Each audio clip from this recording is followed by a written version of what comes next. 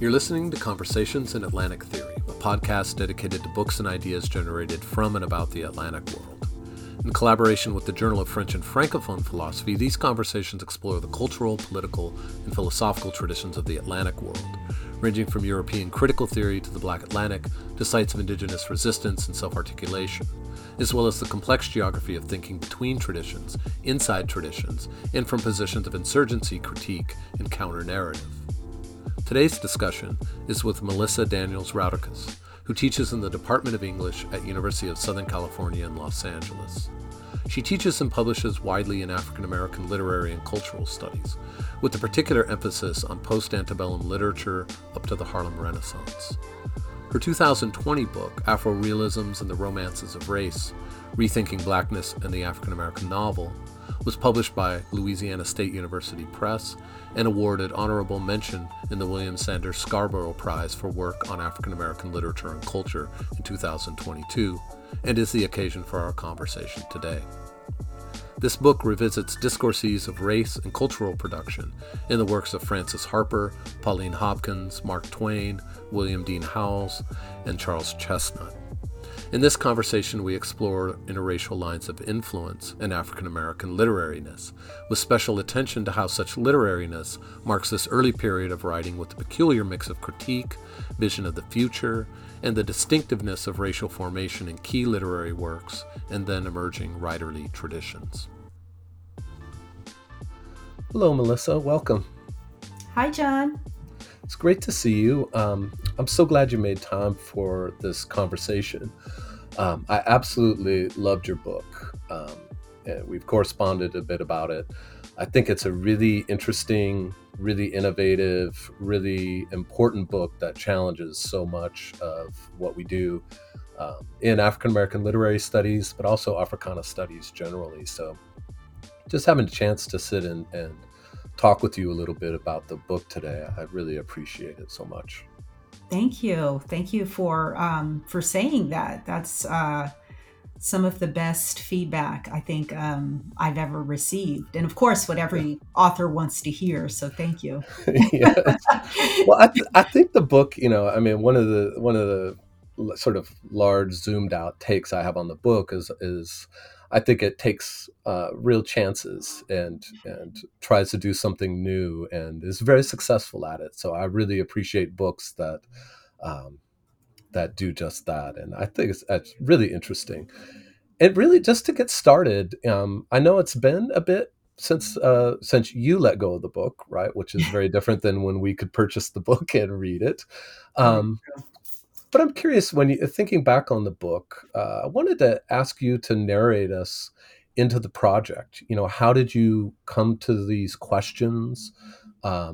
Why ask these questions now? What sort of, philosophical, literary, cultural sensibilities really motivated you into the project? And I ask that because I think it's an interesting part of book writing and every author's journey, but also because of what writing a book takes. I mean, it requires everything out of us, from emotional and spiritual and intellectual parts of our lives, and we put things aside for it. And so I'm curious, what sort of political, intellectual, philosophical, cultural curiosities drew you to the project? Thank you. I think it's a fabulous question because I think that your journey into a book is a part of the writing of the book, and it's great to have the opportunity to reflect on how this project came to be. It was a very, very long, difficult road, and it's been a really long time since I've spoken about this book. But the genesis of the book really is my doctoral dissertation. I went to Northwestern, and when I was in coursework back in the mid 2000s, there was no formal way to exclusively study African American literature. I was in an English department, a very traditional English department at that. And looking back at that time, I have to say there really was not the infrastructure to specialize in African American literature. One had to be an Americanist and Yeah. successfully complete the oral qualifying exam in American literature.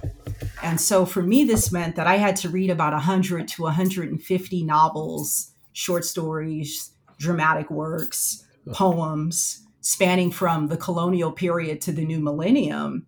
And then I had to, on my own, create in consultation with our Black faculty, Alex Wahalia, Jennifer Brody, Sharon Holland, my own reading list in African American literature. Back in those days, there was this, I kind of like to refer to it as this multiculturalist Heath anthology approach to teaching American literature. Uh-huh. American literature was this nebulous United Colors of Benetton-esque canon, and Yeah. and one read for diversity, and writers of color were only studied or valued in terms of their ability to represent race.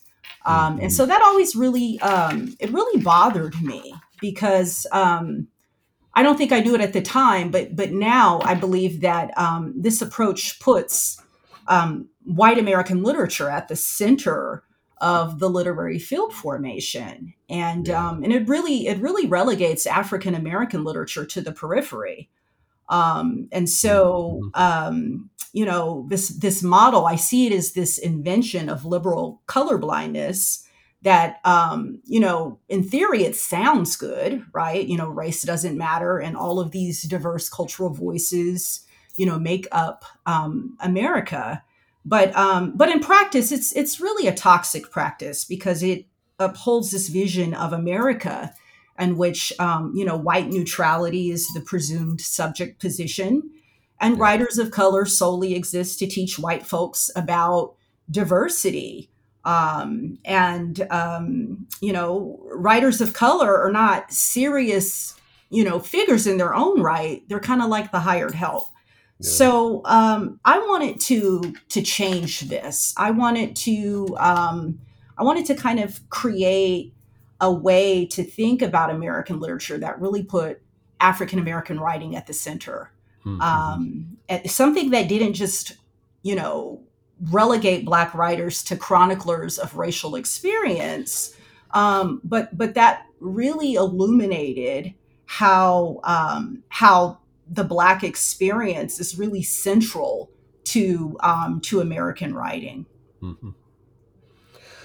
Yeah, no, I like that. It's funny when you were talking, I was thinking of all these complaints that Ralph Ellison has in his nonfiction about African American literature being reduced to the sociological. I mean, it's part of his critique of Richard Wright, but it is more broadly this idea of you have white literary figures, and then you have Black chroniclers of what it means to be Black, right? That's the sociological. And Absolutely. Invisible Man, which I know is not a part of the book, but I mean, Invisible Man ends up being such an interesting enigma that way.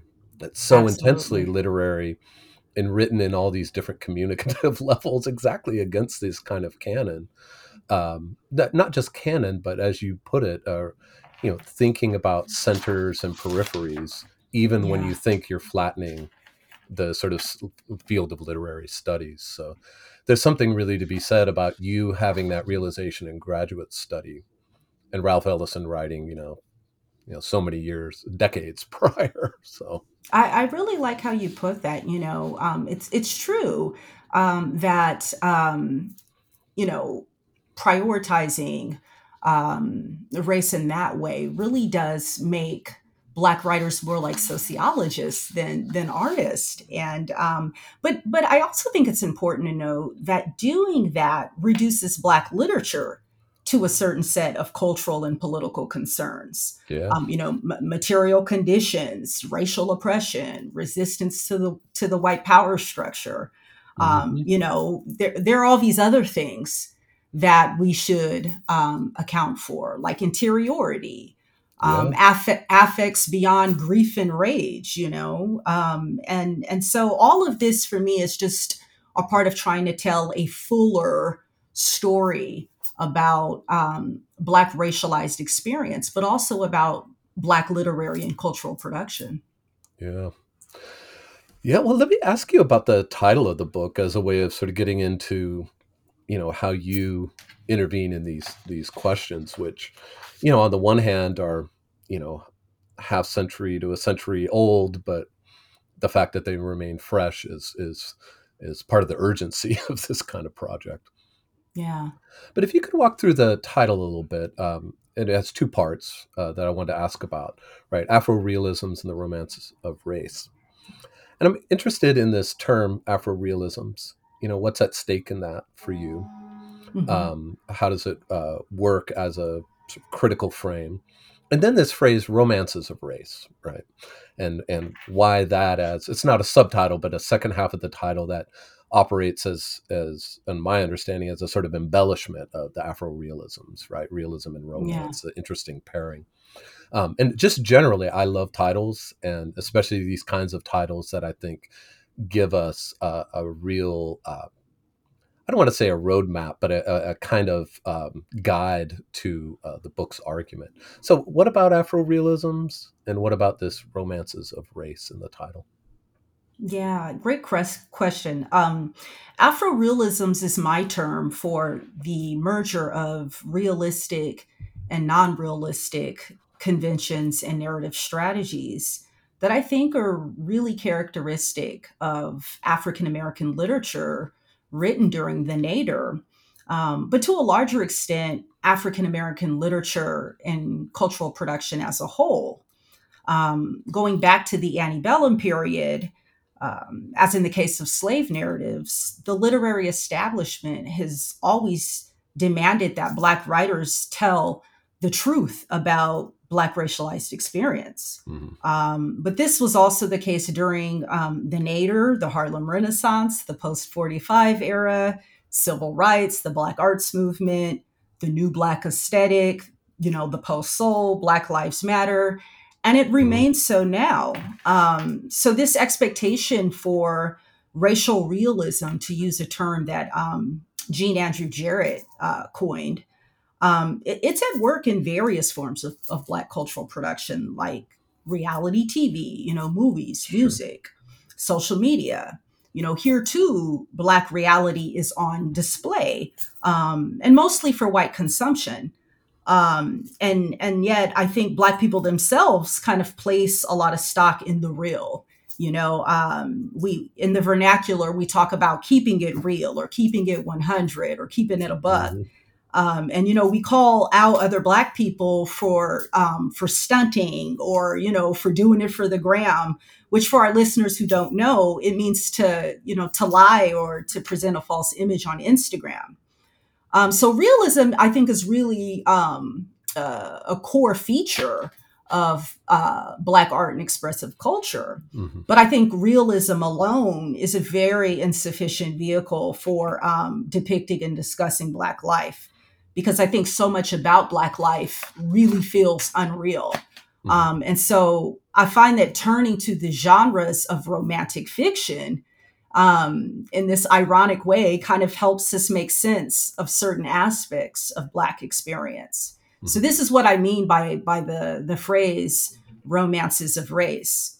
Right. So for example, the Gothic helps us get at some of these nightmarish dimensions of slavery and anti-Black violence. While I think of, the historical romance or the picaresque novel, going back to Ellison's Invisible Man, right? That's a picaresque novel. It really kind of lends itself to representing the Black urge to achieve the American dream of upward Mm-hmm. Mm-hmm. mobility. And then I could go on and on and on about these romantic genres, but I'll just kind of quickly say that as a neologism, the term Afro-realisms is really my attempt to kind of illustrate how the literary can engender a type of critical theory of genre and Mm. aesthetics and racial representation. Really interesting. Yeah, thank you for that. And I also want to, and this is always funny. I do think like before you even open a book, really interesting things happen Yeah. because given what you were just saying, is so interesting then with this title, right? Evoking romance of race, Afro-Realism, the cover, right? Which for people who are listening, they'll be able to see whether it pops up on the streaming service or on the Atlantic Theory website. Is this really stunning piece, The Founding of Chicago from 1933 by Aaron Douglas, um, whose work is always amazing, and there's a nice little resonance with Gilroy's The Black Atlantic in terms of, you put Douglas on a cover of a book. Um, I'm so glad you caught that. I was hoping people would catch that. well, sure. I mean, I noticed that right away. I was like, okay, I got to get Aaron Douglas on one of my books someday. uh, I mean, his stuff is so beautiful and very intense. And I'm curious, for you, I mean, covers sometimes they just put something on the cover. I haven't had a particularly exciting series of covers with my books, but you know, when you design a cover or make this kind of choice for somebody like Aaron Douglas, something from 1933, the founding of Chicago, which is so important in terms of DeSable, in terms of the Great Migration, South Yeah. Side of Chicago and its legacy and history and so forth. So I'm curious for you, why this as a cover for the book and how, if at all, it works to frame some of the meanings in the text itself. Thank you. I absolutely love this gouache painting. I stumbled across it while I was doing research on Aaron Douglas. And who for our listeners who might not be familiar with him, he was a major figure of the Harlem Renaissance. He mostly painted murals and illustrations for Black publications like The Crisis and Opportunity. But what I was surprised to find out is that he actually studied with a German portraitist named Wenold Rice, who encouraged him to use African imagery. And so Douglas used this Afrocentric imagery to depict the ancestral connection between Africans and African Americans, and to chart the transition from slavery to the Reconstruction era to modernity. So I selected the founding of Chicago for the cover because I think that it depicts the very temporality and thematic concerns that I engage in the book. The painting is about Jean Baptiste Point du Sable, who's regarded as the first Black resident of what is now Chicago. But beyond that, it's also about ancestry and racial inheritance and Black political futurity. But I also, on like a methodological level, I think that the painting perfectly dramatizes what it means to work in African American literary Hmm. studies. It demands that we periodically look backwards to see where we started, determine how far we've come, assess our current moment, and anticipate what lies ahead. I think with guarded optimism, hoping for the best, but also realistically preparing for the worst, knowing that as Fred Moten puts it in this essay I love called Black Op, we have what we need. We can make it from here. And it ain't nothing wrong with us. There's cause for optimism. Mhm. So that's kind of the story behind this picture. Mhm. I just felt like it was really this kind of um, weird, uncanny kind of event. I like to believe that maybe it was the universe. Yeah, I mean, I was thinking of the cover when you were making your very first remarks about the origins of the project and this sense of like, what it means to even say the phrase "the founding of Chicago." Obviously it's a historical reflection, and DeSable, as you mentioned, and the Harlem Renaissance as imagining itself to be this sort of founding as Yeah, well. But the way you talked about how you came to the project, which is this sense of founding in yeah, the study of African American literature, is in some ways a constant project, right? We're always having to pull out that pickaxe. right? Or Yeah. sledgehammer to destroy some things and to move some ground to make something new. I like that. I like Yeah. that a lot. And the press let you, this was a selection you made. That's so great. I mean, when you pick somebody like Aaron Douglas, getting the press to pay for the rights, that's no small accomplishment. You should put that on your CV. I got a press to bite on an Aaron Douglas cover. So My production editor said it was an inspired choice, and so excellent. it worked out. It They worked out. they were absolutely right. Well, opening the book, I want to ask you, about just the collection of figures in Hmm. the book.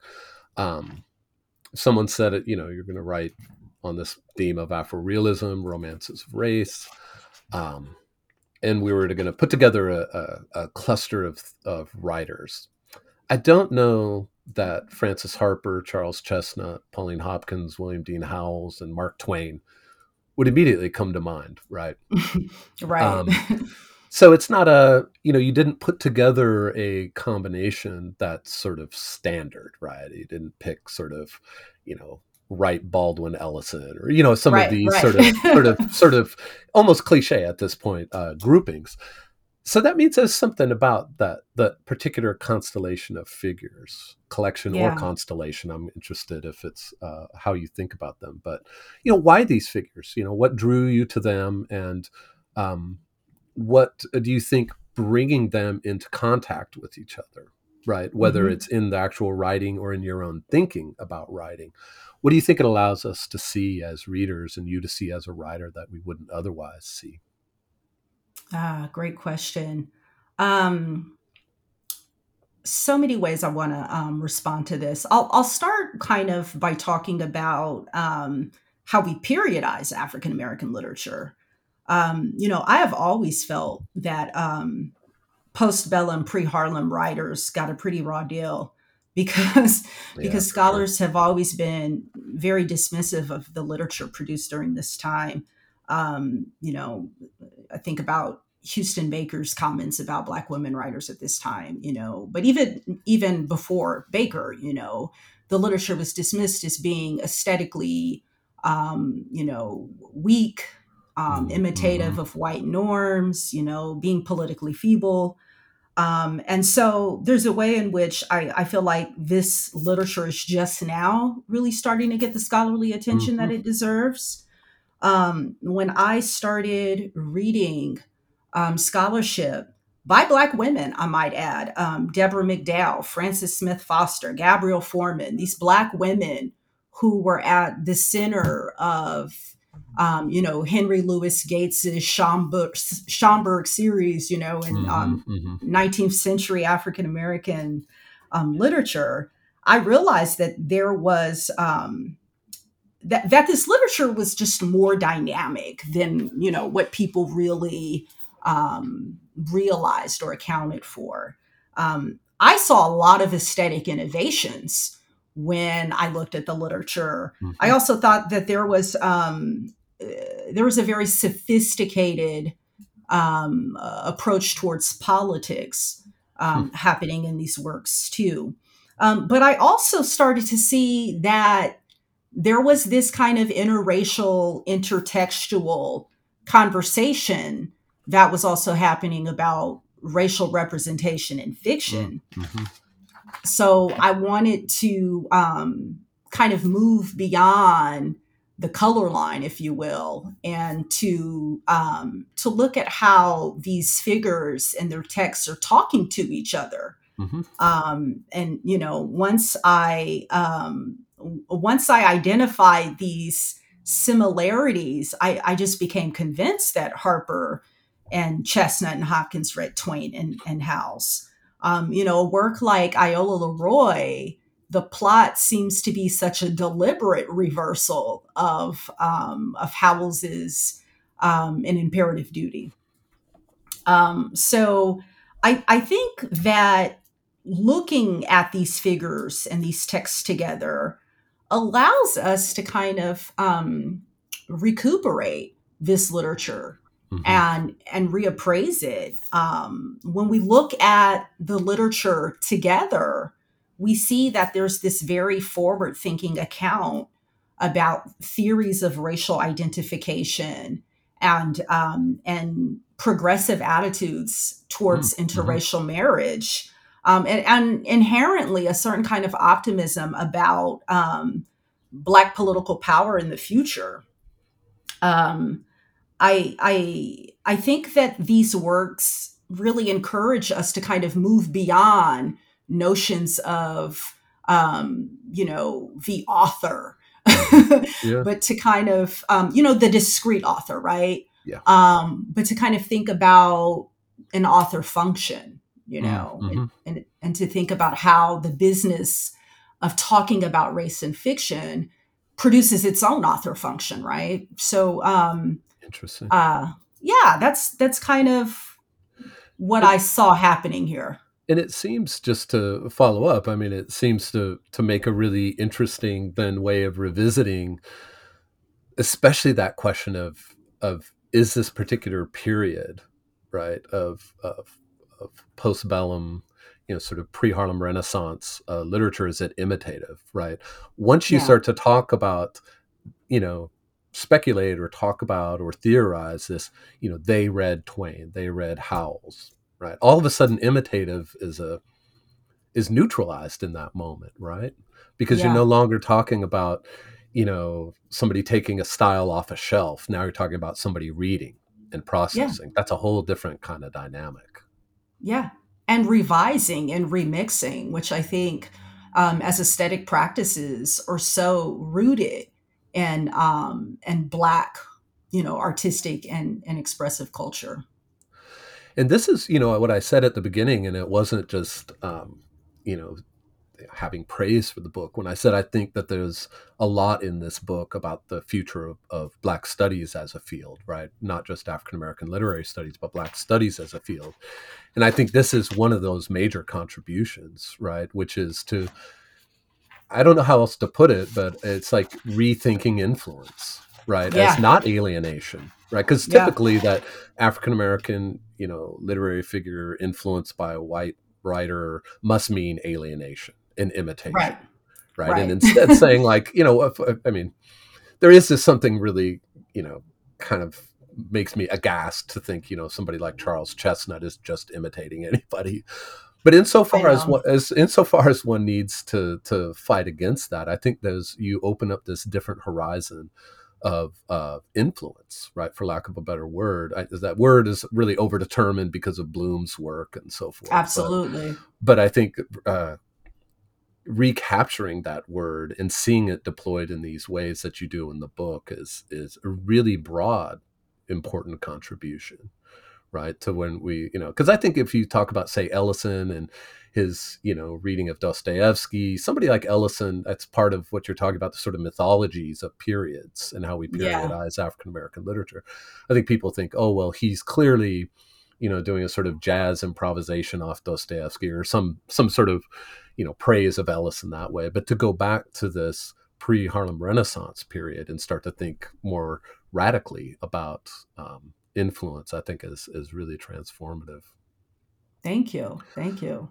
Might be worth at some point, for, stepping back and writing a sort of, postbellum theory of influence right out of this sort Mm, of thing. I think it's a really that's interesting question. brilliant. That's brilliant. And full disclosure, it's also one of my obsessions, especially in the francophone Black Atlantic world. So here I am Yeah. pushing this agenda on everybody. But I think it's such a key question because part of our habits of being critical about being anti-colonial or anti-racist in our readings and our appreciation of figures has been to try to cleave Black writers from any kind of influence Yeah, that doesn't pass totally. a certain kind of standard. Whereas these, I think if one runs toward the genius of Harper or Chestnut or Hopkins, I mean, now we're talking about a whole different kind of way of reckoning. And so your book is, I think, what I like is that your book is not a theory of how to do that, but is actually a practice of that. Thank Yeah. you. I was trying to model, what um, this kind of criticism might look like. I'm not sure if I pulled it off, but I certainly wanted to offer it as an example of how it might be done. Yeah. Well, let me ask you about, there's the figures, sort of what drew you to them, and, what putting them in relationship does. I want to ask like a theorist question, really, which is, how do you understand the relationship between these figures? I mean, you've talked a little bit about it, but just to put it sort of straightforwardly that way, how do you understand that? Because, when I initially started reading the book, I was anticipating, having looked at read the intro, having looked at the table of contents, sort of expected something along the lines of a comparativist study. But it's Yeah, really yeah, not that kind of study, right? no. And so, I wanted to ask you this question of, how you read, what sort of theoretical approach frames that reading such that you put these writers into a relationship. I mean, you've spoken about, about Afro-Realism and the idea of the romantic, but I'm just wanted to really just put it directly that way, right? How do you do intertextual study, and how Mm. do you think it allows us to see something about these relationships? Yeah, yeah. I'm such a methods person. And I think in terms of like systems and paradigms. And I think that how we read is just as crucial as what we read and why. Hmm. So I would characterize the relationships that I set up between these figures as cumulative. And that's to say that I think each chapter builds on the previous chapter's reading of a figure in their work. Each chapter attempts to advance its own unique iteration of Afro-realism, Uh, as that author practiced it in that particular text. But I also kind of wanted to situate the text within the author's oeuvre and in relationship to other contemporaneous literature. So for me, each chapter reads a singular work deeply, but I think that the four chapters taken together provide a wider reading of the key practitioners and sets of texts that I think reflect Afro-realism. mhm. Um, I think, as I kind of mentioned a little bit earlier, my point is that this is such a dynamic and capacious modality. Mhm. And I think that reading this way is an attempt to kind of move past the individual author, but to look at how reading for racial representation allows us to kind of push past an identitarian approach Mhm. to canon formation and to kind of think about aesthetics. Yeah. So let me ask about that. I mean, you hinted at, or not hinted at, but sort of led to this.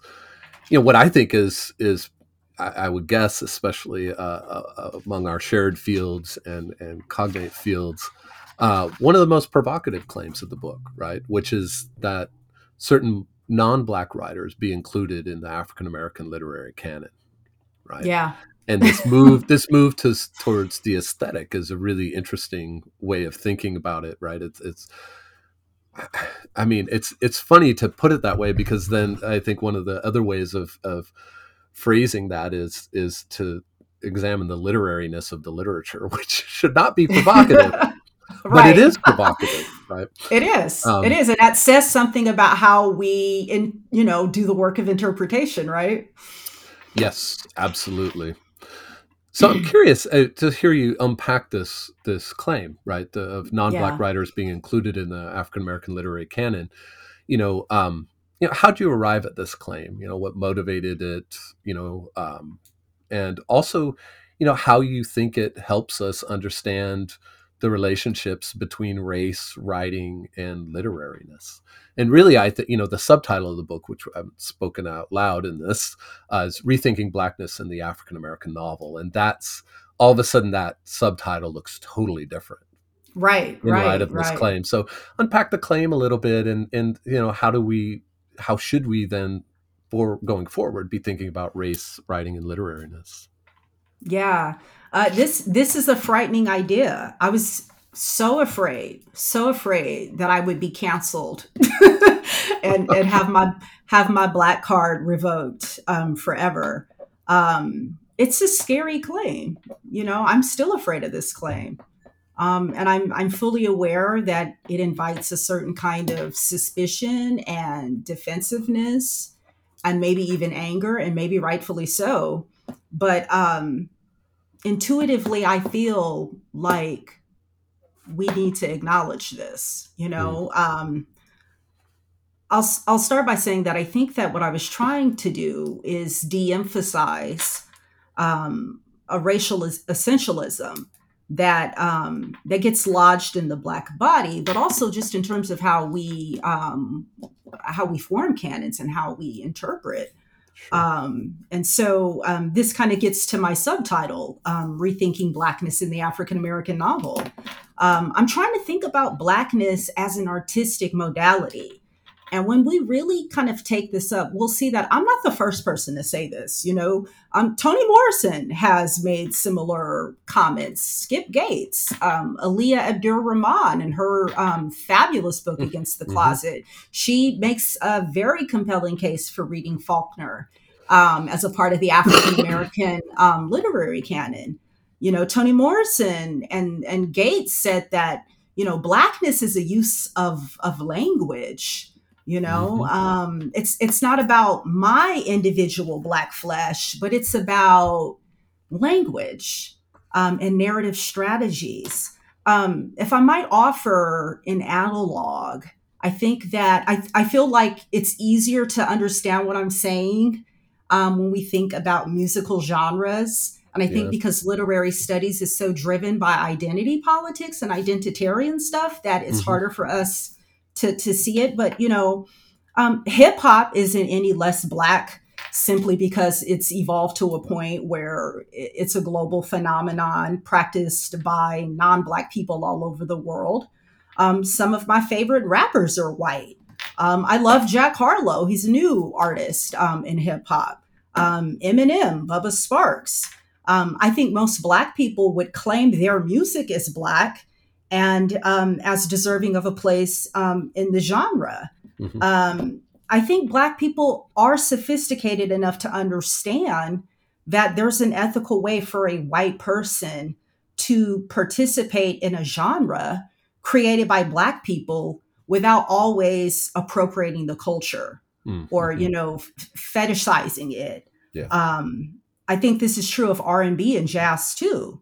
Black people love them some Tina Marie and some Justin Timberlake. Yeah. you know, and if somebody told us we couldn't invite them to the Summer Jam Fest, I think we'd be mad as hell. I got to see Tina Marie before she died, and it was an amazing experience. She performed in front of a predominantly black audience here in Southern California, and black people loved it.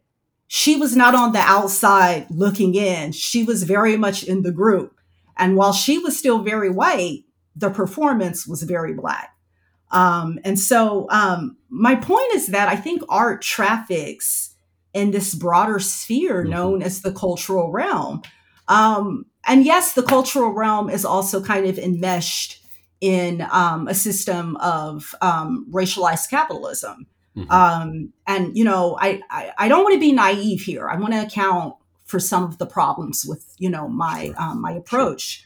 Obviously, there are major issues surrounding non-black participation in and consumption of black art.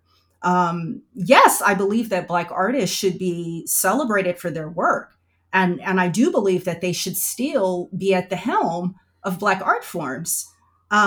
But just like American culture, I think black culture and cultural production gets exported all over the world. Mm-hmm. That's influence, that's power. Should we profit from that? I absolutely think we should. I think that that's one of the lessons that the late great rapper Nipsey Hussle imparted. That He always talked about owning his masters. Black artists need to be able to exercise greater ownership over their art. And I think that we should acknowledge that sometimes people like Black art, but they hate Black people. Yeah. Yeah. Like for real. Yep. But I also think that, part of the power of art or the literary, right, is that it can change how we see ourselves, how we see other people. Art can communicate powerful ideas about personhood and liberation. And that's not nothing. Hmm. That's that's everything. Um, I think back to like the 80s and the early 90s. I'm really into the 90s because I was a teenager in the 90s. But I think about how the FBI targeted NWA back in the 80s. I think back to Two Hmm. Life Crew in the obscenity trials. You know, it was none other than Skip Gates who said that Two Life Crew had literary value. And so part of rethinking Blackness for me is is not giving in to that longer tradition of policing Hmm. the boundaries of Black art and expression. It's interesting to hear that analogy and then think back to your narration into the book. I mean, there's an interesting both comparison and contrast, and you've done the comparison there. But the contrast of, say, American popular music, which you know has been so dominated by African Americans from the beginning that it's, I mean, American music is African American music, and then there are variations of it. But as you were saying, the study of African American literature is an inversion of that, right? Of Yeah. how can there be um, this study of this intellectual and literary tradition, right? In Hmm. such a white dominated field, not only a field in terms of the people who do the study, but the people who have published books.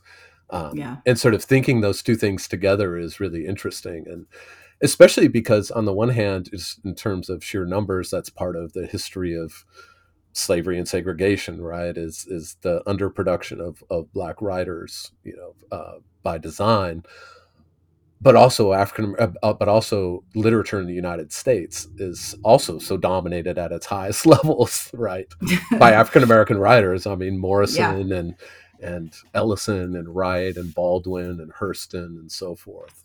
So Absolutely. there's an interesting, when you make that analogy, there are interesting comparisons and contrasts that I think are also really worth thinking about, and why some things feel more precarious than others. Yeah, yeah. I'll also say that I can't truly take credit for the ideas in the book.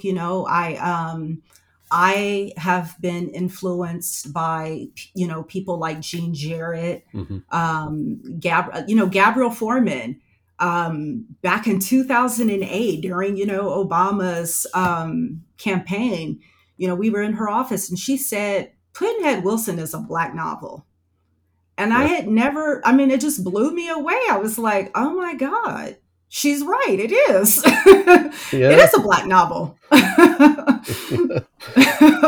Well, I know, just, this as another aside, my spouse regularly teaches a class on Morrison and Faulkner, and the students go from Mm, thinking, being aghast at the pairing yeah. to understanding the pairing very intimately, and yeah, I mean, and that's where Twain is such an interesting figure to pick up that way, because I think he's one of the more complex writers about this, Yeah. but also someone who indulges language like Faulkner. And when you're Yeah. talking about Morrison, thinking about Blackness and language, Yeah. rather than Blackness and a sort of static identity or sort of face on a cover. Yeah. Yeah. Yeah. Well, let me ask you about this phrase, and that comes out a couple times in the book, and it just really stuck out for me. And I just, part of it's because I think one of the terms that's really missing or has really faded from prominence. I went to graduate school in the early 90s, and hermeneutics was such a key part of especially philosophy, but also literary theory. I think it's really faded, and I liked Yeah. seeing the word hermeneutics pop back up in this book. I think it's back. It's a waiting for a comeback in terms of the power of hermeneutics to think about a Hmm. relationship between us as readers and what the text gives and what the writer gives to the text. But you qualify it in the book with this, making it this phrase, proleptic hermeneutics.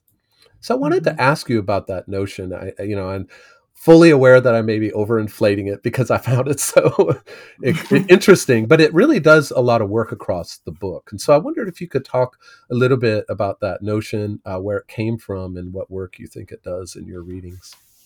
Yeah, yeah. I like that word too.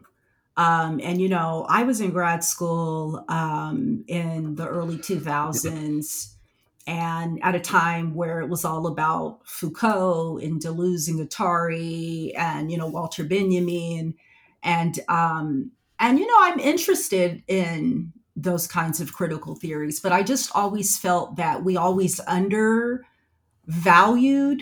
the theory and the criticism to come out of African American literary studies, and so I Mm-hmm. think I've always been trying to create a critical method and lexicon for studying African American literature. And so I came up with this term because it's a way for me to kind of talk about this kind of forward looking impulse that I see in the literature. Mm-hmm. Um, and it's also a way for me to underscore all of the really innovative narrative strategies that I see at work in these texts. Some of the things that these writers were doing in terms of representing Blackness, um, and kind of rethinking identity. When you look at it, it's like they had already anticipated what theorists in the late 20th century, Yeah. would be calling for. Mm-hmm. And I'm not the first person to make this observation. I think other people, like Trey Ellis and Bertram Ash, people who've worked on the new Black aesthetic and in the post soul. I think that they too have revisited at least the Harlem Renaissance, if not the period of the Nadir, identifying that concepts like racial fluidity Yeah. were already in action. Mm-hmm. So it's a way for me to support my argument, but the one of the things that I think it's also doing kind of beyond that is that it's calling for a reassessment in terms of how we periodize Black literature. Mm-hmm. One of the things that came out in the readers report is that my reader said, you're doing something I haven't seen anyone do before. And so my reader said, you've got That's to come always a up. good or a scary thing. I mean, it can go two Right. directions. That's true. And I think I felt both. I felt, afraid. Yeah. I felt excited. So much of my boldness comes from the fact that I'm not supposed to be here, like Mm-hmm. I feel I was never supposed to get this far. So, on the one hand, it does encourage me to do things that maybe other people in my situation would not do. I take certain challenges head on, and I take creative and intellectual risks, Mm-hmm. and this is an example of that. Um, uh, the reviewer really wanted me to come up with a term to describe this sense that I had that Black writers were were visionaries, Mm-hmm. that they were making prophecies about the future of Blackness in America, Mm-hmm. and the future status and role of the Black writer in creating an American culture. And I just think that is absolutely fascinating because we come to discussions about 19th century literature with these preconceived notions, that it's not progressive, right? Or that or Yeah. that it's imitative of, white literature. And so I wanted to really highlight that we need to, as we continue to kind of tell more complex stories about African American writing in the US, we need to come up with new methodologies, new vocabularies, new approaches to literary history and periodization. Hmm. We really do. And we need to go back. We need to stop always thinking that it's 20th century or 21st century writings that are always at the vanguard of anything. Sure. We need to go back and we need to reread that literature, and we need to reassess it and Hmm. reappraise it. Because how we interpret, I tell my students this all this time, we've got to contextualize and historicize, but I also think we need to kind of be vigilant about how we periodize and how we read. Yeah. And I think that interpretation and interpretive lenses, they're really shifting registers. How we read changes, you Sure. know? So, Yeah. And I really love this, this imperative or sort of call for new critical theory vocabulary, because I do think that's I don't want to call it a crisis because it's not at that point, but there's, I think, a real question of what to do with how much African American literary studies has been about literary history, yeah, um, and not as much about the theoretical work that's being done in those literary pieces. I mean, I think yeah. even writers as theoretical as Ralph Ellison, who I've mentioned a couple times, an invisible man could generate all kinds of interesting, and he tries to, in terms of lower frequencies, right, Oh, invoke yeah. his own kind of theoretical frameworks and methods. But paying attention to that, especially as you say, in writers who are, often thought of as like not, you know, they haven't arrived at the moment of full articulation or under Yeah. development, imitation, and Yeah. so forth. I really love that. I mean, I think something that's very much needed is a sort of new dictionary of literary terms for the Black Absolutely. Atlantic. And it's interesting Absolutely. because I do, myself, my own specialty is Francophone and Anglophone Caribbean, and it's kind of the opposite there, where there's so much attention to new concepts, to new ideas, to new methods, and I think in some ways deficient attention to the literariness of pieces. But I have to say, also, this notion of proleptic hermeneutics has made me go back to my own thinking about George Lamming's early nonfiction, where he was Mm, talking about what it meant to write at the turn of the middle of the 20th century. As a Caribbean writer, you were writing for an audience to come. I And, love that. and what does it mean to write for an audience to come, but also write in a way to form that audience in a certain kind of way, and the political and cultural burdens of it? And this I notion of love that. proleptic hermeneutics, I like it because it doesn't, to me, you mentioned prophecy. Both prophecy and futurism, I think, I mean, futurism obviously is much more used, but even the notion of the prophetic, um, I like proleptic and proleptic hermeneutics as a way that sort of both keeps the power of something like futurism, or Yeah. without the sort of detachment of time, right? Because you Yeah. really are able to embed. I think that's part of writing about the figures in the time period that you write about, right? That Yeah. you embed this notion of proleptic hermeneutics in them. They're not postponing; they're really speaking to their present while also speaking to a future. Absolutely. I have to say I love what you just said, because I agree with you that we look at this period, these writers were grappling with some of the same things we're grappling with right now. Their present was also police brutality and hate crimes. Yeah. And, they had segregation, that was constitutionally sanctioned. but we're still very segregated today. There's Yeah. residential segregation, and the segregation that happens because there aren't too many avenues of upward mobility, right? Yeah. um, they were dealing with voter suppression, um, Yeah. incarceration. I mean, and yet there was still a sense of, I think, agency ascribed to the literary text, and there Hmm. was Hmm. still um, an optimism about Black politics, and Hmm. what art could achieve, and what Black politics could achieve. And I feel like a lot of, and I say this as someone, I don't really identify as a Black studies practitioner.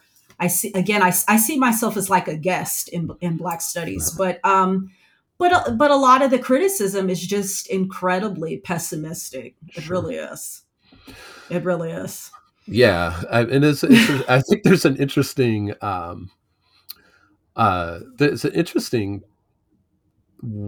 thing that comes to mind listening to you talk, both in what you just said and the things you were just saying, the last couple of responses around the sort of diminishment of art as a center of politics, or as of one of the central possibilities of politics, and political pessimism. I think that's an interesting historical trajectory. And that actually gets me to what I found so interesting about your epilogue. Um, I have yet to write a proper epilogue. I'm always jealous when I read these, what I consider like a proper epilogue, which is where you sort of let go of, your commitment to certain, novels or short stories and working through them and speculate, right, and Yeah. make associative connections. And I love this epilogue. I thought it was fantastic and is full of so many provocative suggestions. And one of the things that sort of connects to this sort of culture and politics, or art and politics question, is the way you suggest that this conversation that you have in the book, this position that you take in the book, ought to ought to reorient us or make us think differently about popular cultural production in the United States today. You say, Yeah. television series, cinema, right, music. Mm. So I want Yeah. to ask you a bit about that. I mean, I think it's a really exciting direction to point us into, but it's not empty. It's not a sort of like, well, let's look at reality television, because it's important. But instead Right. is saying like, look, here's, you've done this difficult work of close textual and theoretical study of texts that have been described as imitative or retrograde, right, and Yeah. elevated them to the level of sort of founding discourses. And now you seem to be sort of suggesting we need that same kind of approach in order. I wonder if, in order to rehabilitate this sort of place of art in relation to politics, as Yeah. you said, in relation to pessimism. I hadn't thought about it in relation to pessimism until you said it. That's really interesting to me, because really the way literature was seen as like a field of possibility for so many Yeah. decades, I don't think we talk about art that way. No. But you seem No. to be suggesting something along those lines in the epilogue. So maybe just a bit about like how you think we ought to change our approach, or ought to approach Black cultural production at the popular level. Yeah, yeah. I think that we have to understand that genres and their intellectual and cultural power, it changes. Genres evolve. Genres wane. And I think we as scholars and teachers, we have to really honor the fact that, for many of our students, media is the modality that, I think, has the greatest kind of cultural power with them. Yeah. I think that media is also the modality in which a lot of our students encounter the literary Yeah. or literary text. Like, I think about how when Rebecca Hall's Netflix adaptation of Passing came out last year, so many of my students had never heard of Nella Larson. They had never even heard of Passing. Hmm. And so, Yeah. I mean, that to me it should tell us something. Yeah. That the shrinking field of literary studies is going to have to account for that if it's to remain relevant. Mm-hmm. Um, the second thing I think we have to understand that as much as some of us working in Black studies might not want it to, Black cultural production does not exist in a Black vacuum.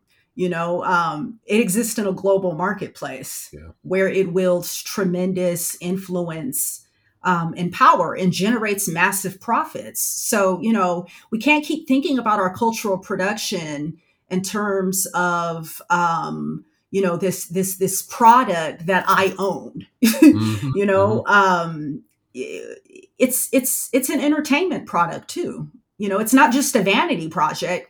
It's a global entertainment product.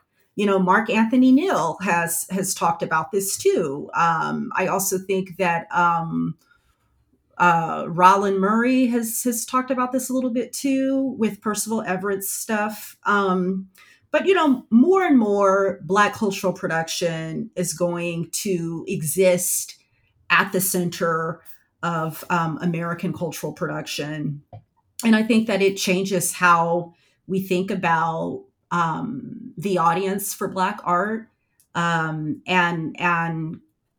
the consumers of Black art, Yeah. and where we locate the art form. Mm-hmm. Yeah, it's a really interesting direction to take, and it complicates the Manichaeism of so much of Yeah, this kind of discourse, which is, blocking one set of cultural productions in a particular place, right? And instead spreading it out in this global space, which is really, really complicated and hard. Um, I will say again, I do think there are some really interesting Caribbean figures who have tried to sort through this, because the Caribbean had mm, always been that global yeah, crossroads, but then yeah, was the sort of first place where, through negritude there was a sort of what we might call like Pan Africanism, or African yes, Black nationalism in an Atlantic context, sort of emerging, but sort of not sort of, but post Frantz Fanon, there's been so much interesting stuff on how to think about multiple cultural influences. But that's yeah, really broad space, and I think requires a careful eye.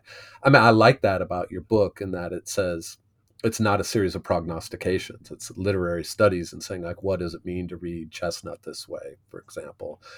And so now it's anchored in a particular reading and how that produces something rather than an abject Charles Chestnut, right? That yeah, embellishes yeah, his sense of genius and creativity and vision. So yeah, yeah. now I know you said that Black Studies, you're like a guest in Black Studies, but you can be like a guest at a wedding and give a toast, right? I want to ask you maybe sort of some version of that. It's a bad analogy, but I just ask sort of, if you zoom out from the book, thinking about how the claims in the text that you make and that we've discussed today, um, you talk about how it shifts the field of literary studies, and I'm wondering also then about Black studies, right?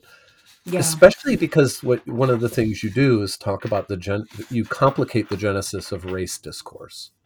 yeah, And so this claim of race as a discursive production, right? How you write about race becomes a reality of race, um, yeah, and that this is a more complicated space than previously theorized, or you're one of the people sort of trying to theorize this in a more complex way.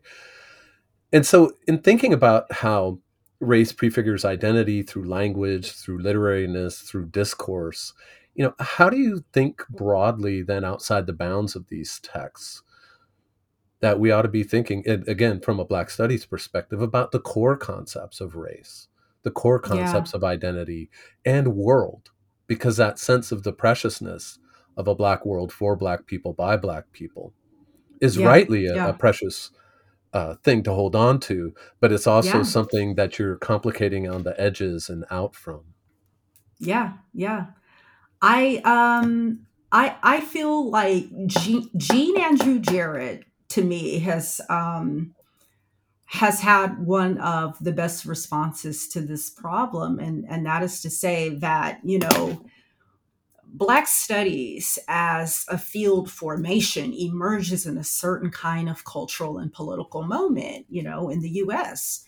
And it really is a project that was fueled by the Black Power movement, Mm-hmm. and also the early phases of the institutionalization of Black studies as a discipline in American colleges and universities. Uh-huh. And so it's important to honor that history. I'm a real genealogy periodization person, as you can tell. Yeah. So I do think it's important to honor that history, but it's also, we have to kind of honor how far we've come. Mm-hmm. We have to honor where we're at today in the discipline, and our interpretive practices have to evolve. Our interpretive practices need to evolve with the field and the realities of race in America. Chestnut knew that the future American was going to be, a racial mutt. He published that in, the Boston Transcript, of the future American. Mm-hmm. And we're there. I think Francis Harper, with, a lot's been said about all of the light-skinned mulatto characters in Iola Leroy, but I think Harper was giving us a definition of Blackness that was big enough to include, mixed race people. Oftentimes mixed raceness is seen as this thing that exists kind of outside of Blackness, Mm-hmm.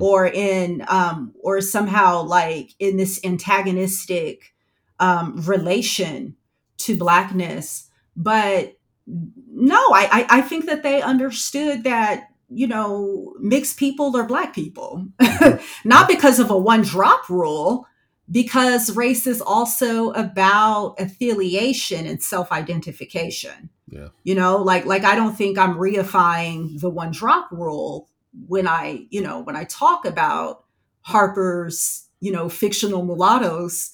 I think they saw the power and the potential political power in the intellectual power of choosing to be Black, right? Yeah. Yeah. and choosing to belong to a Black community. And so to me, I think that is extremely innovative. Mm-hmm. And they were doing it at a time before we had the language of, racial self-identification, or racial belonging. Mm-hmm. Mm-hmm. We talk about race in terms of how we self-identify and how we relate to others now. We didn't back then. Back then, race was something that was refereed, by science, by law, Mm-hmm. Mm-hmm. and I also think by American fiction too. I think that, when we talk about the discourses that made race real during the 19th century, right up there with science and law should be fiction and cultural production. Mm-hmm. You know, plantation fiction, minstrel shows. That stuff made race real too.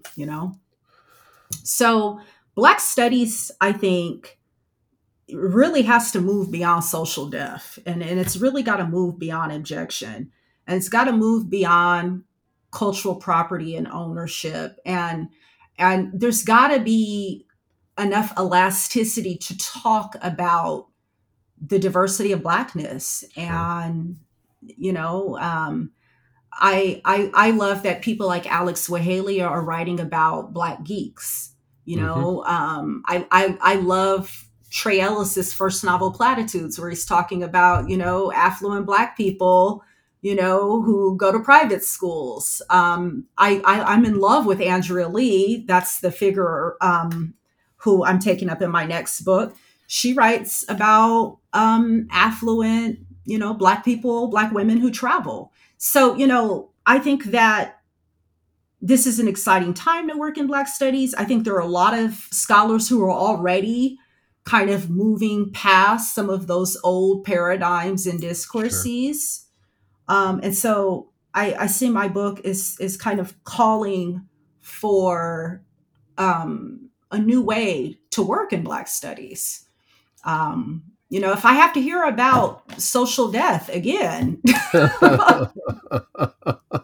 thank God people are like Jared Sexton and one of my graduate students who just, submitted her thesis. She's talking about Black fatherhood as a form of social life in social death. And I told her, I think that's brilliant. Like, I love that you are reframing this.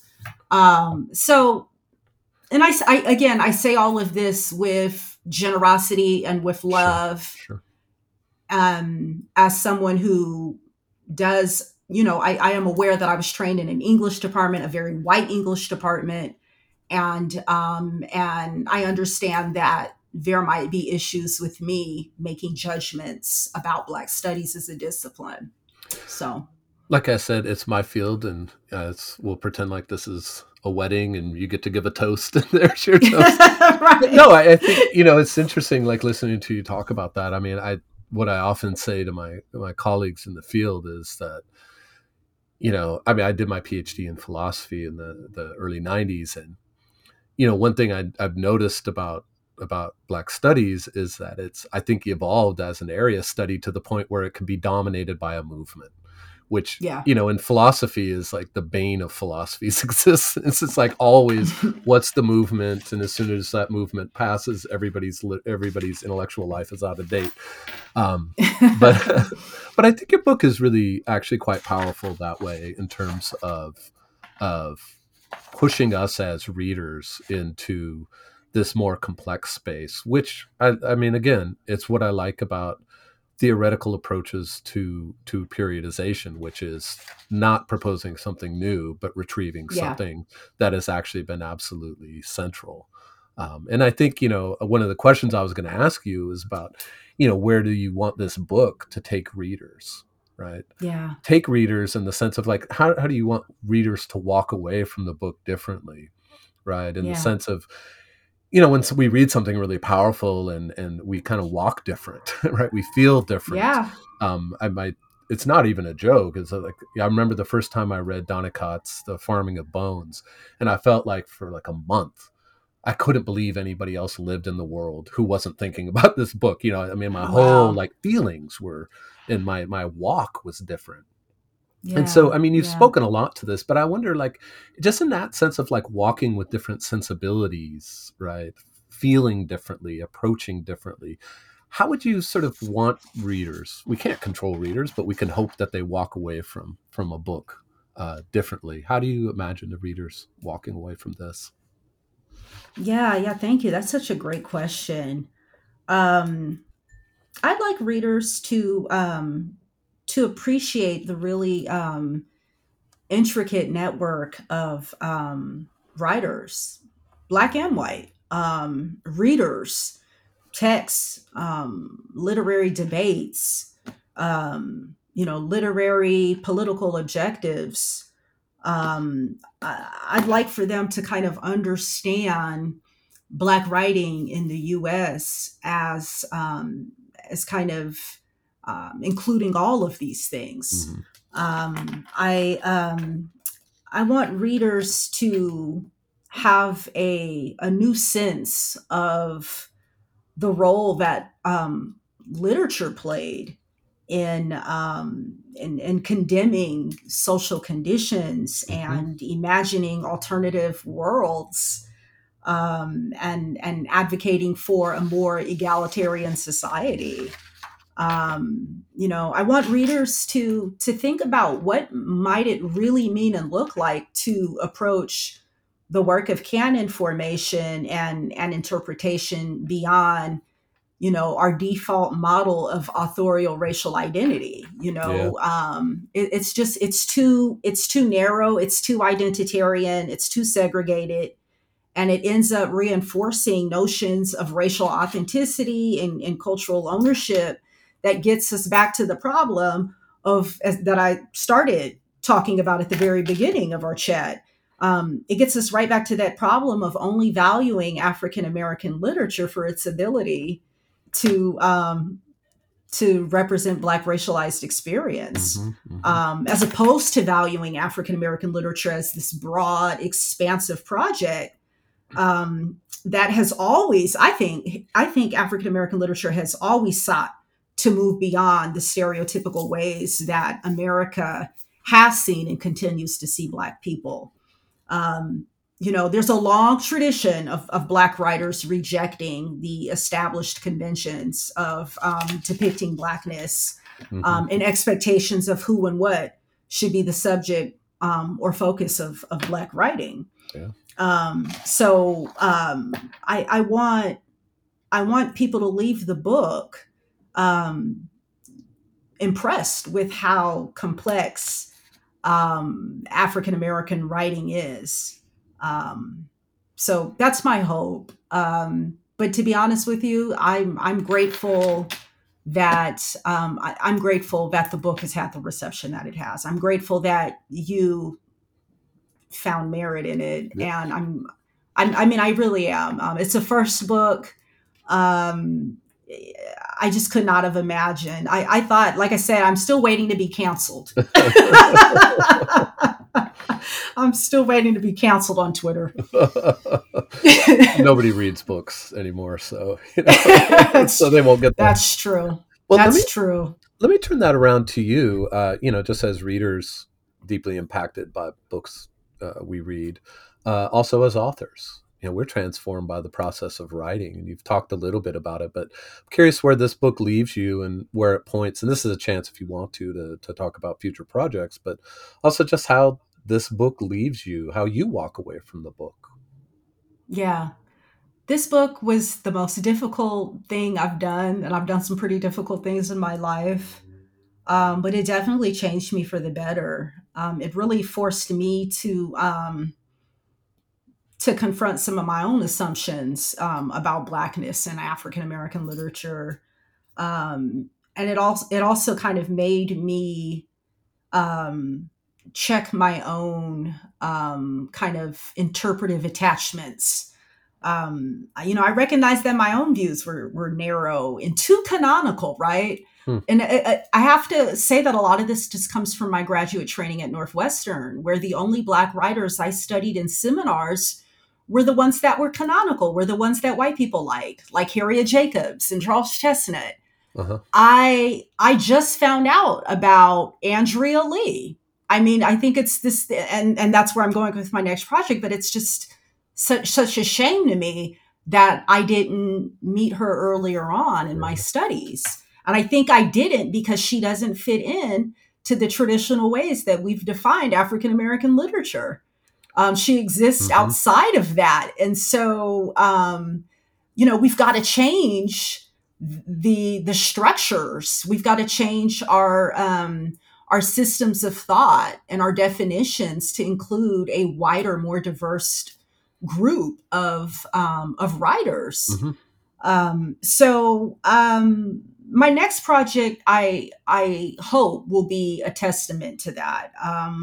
I want to do something that you rarely see in literary studies today. I think my press would do it because my press is kind of old school, and they still publish these kinds of books.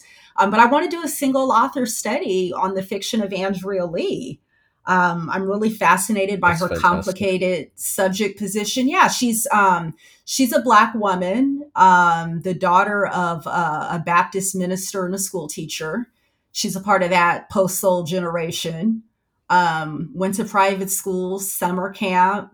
I mean, had a life that is like the complete opposite of my life as a Black woman. She identifies as an African American, but she also claims a heritage of racial mixture, Mm-hmm. that I think is probably more seen in the Caribbean than what you might see here in America, where I still feel that one dropism kind of dominates Sure. discussions about race. But she also lives a very unconventional life for an African American writer. She lives abroad in Italy with her Italian husband and their two kids. and she writes about women like herself, women for whom money and travel and the international community offers them greater freedom, more mobility. Wow. They get to kind of maximize their romantic and sexual options outside of the US. I think she's a writer who implicitly understands that Blackness is capacious and that Black fiction can be about any and everything. And I think it's time for us as scholars to embrace that too. So, I love single figure studies, so I'll do always, you? I do. Do you? I mean, all of my books are single figure studies, so it's a little self-serving, but and forthcoming stuff is projects are single figure. But I think that kind of depth, whether they're figures who have been really studied, or you're sort of pulling somebody from the margins of our literary and cultural awareness, either way, I think these single figure studies just offer so much depth, and I can't wait to see that book. I often say at the end of these, when I ask this question, like, hurry up and write it so we can I read it, know. so we can read it I and talk know. about it. But that I sounds have, I'll just say I have a piece that kind of announces the book project coming out in Russ Castronovo's forthcoming Oxford Handbook of 20th Century American Lit. So I actually just did the proofs, and it's on Andrea Lee. fantastic. Let me link to that in Yeah. the little notes on the show for sure. So. Okay. Great. Well, Great. thanks so much for this conversation, Alyssa. I love the book, as I said before, and I think it just gets more interesting as we talk about it. And I really appreciate you taking the time at the end of a long academic year to have this conversation about a book that you've rightly been able to put behind you, award-winning book put behind Thank you. you. But I really appreciate the time, and this is such a fantastic conversation. Thank you, John. It's been great getting to know you, and it's been just fabulous talking to you about these ideas. And I'm looking forward to seeing you at a conference or Those things may exist in the future. Please, at a talk. please. Yeah, hopefully I'll see you at a conference or a talk, even if it's only on Zoom. Exactly. All right. Yeah. Well, take care. It was good to talk. Thank you.